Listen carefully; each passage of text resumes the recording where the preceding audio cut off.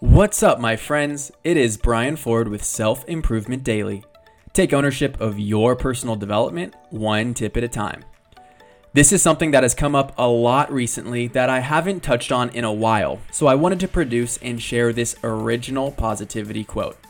It goes, "It's amazing what happens when you're ready to try." There's a lot that has been manifesting in my life recently, and I mean a lot, and I really do owe it to being in the right frame of mind, encouraging myself to pursue opportunities as the story unfolds.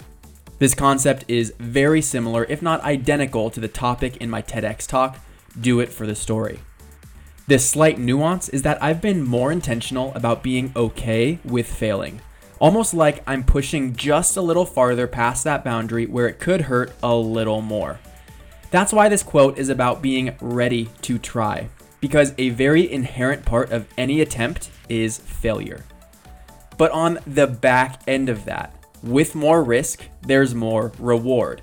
And it really is unbelievable what this incredibly abundant world has to offer us. So I'd encourage you to approach your challenges or risk with a little more optimism.